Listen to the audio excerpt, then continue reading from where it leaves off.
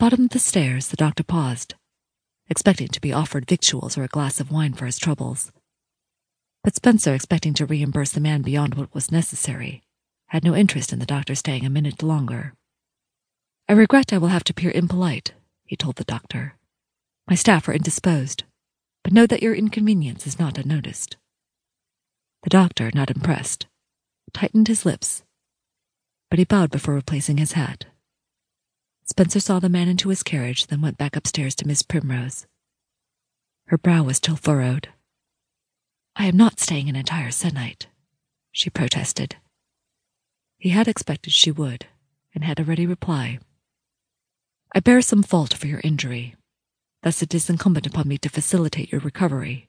Madam Hall is at your disposal. I pray you will consider it your home for the se'nnight." She shook her head. No. I fully intend to return to London as soon as possible." He hid his disappointment.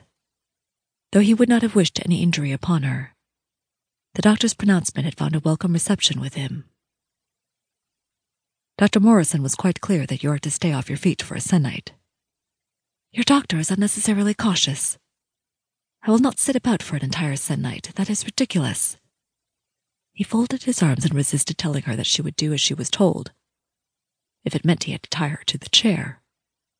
"I can accommodate your every need, Miss Primrose."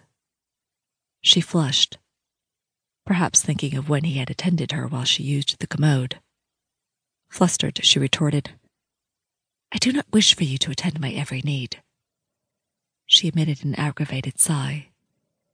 He understood that she must have felt trapped, but her vexation did not overshadow his satisfaction at the prospect of having her for another se'nnight. "I can lounge on my ass in London as well as I can here." He folded his arms. "That tawdry brothel cannot be half as comfortable. The Red Chrysanthemum is not a brothel." He raised his brows. "Forgive me. I thought it an establishment where money was exchanged for favors." She scowled, and he could not help but find it charming. "Only in exclusive circumstances," she answered. "Certain disagreeable members of the peerage must resort to compensation, or no woman of sense would wish to bed them." "Touché." "I would be much obliged if you had a carriage sent for. I can repay you when I am back in London." "You will not have fulfilled our agreement."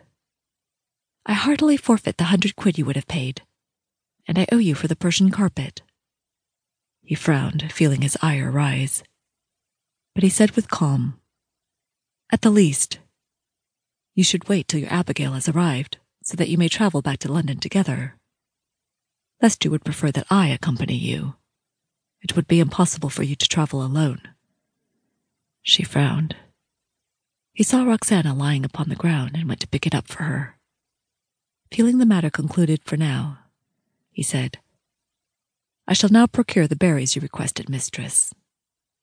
Making her a small bow, he left her, a frown creasing her brow. He had been tempted but refrained from telling her that she was staying the entire se'nnight, as Dr. Morrison had suggested, whether she wanted to or not.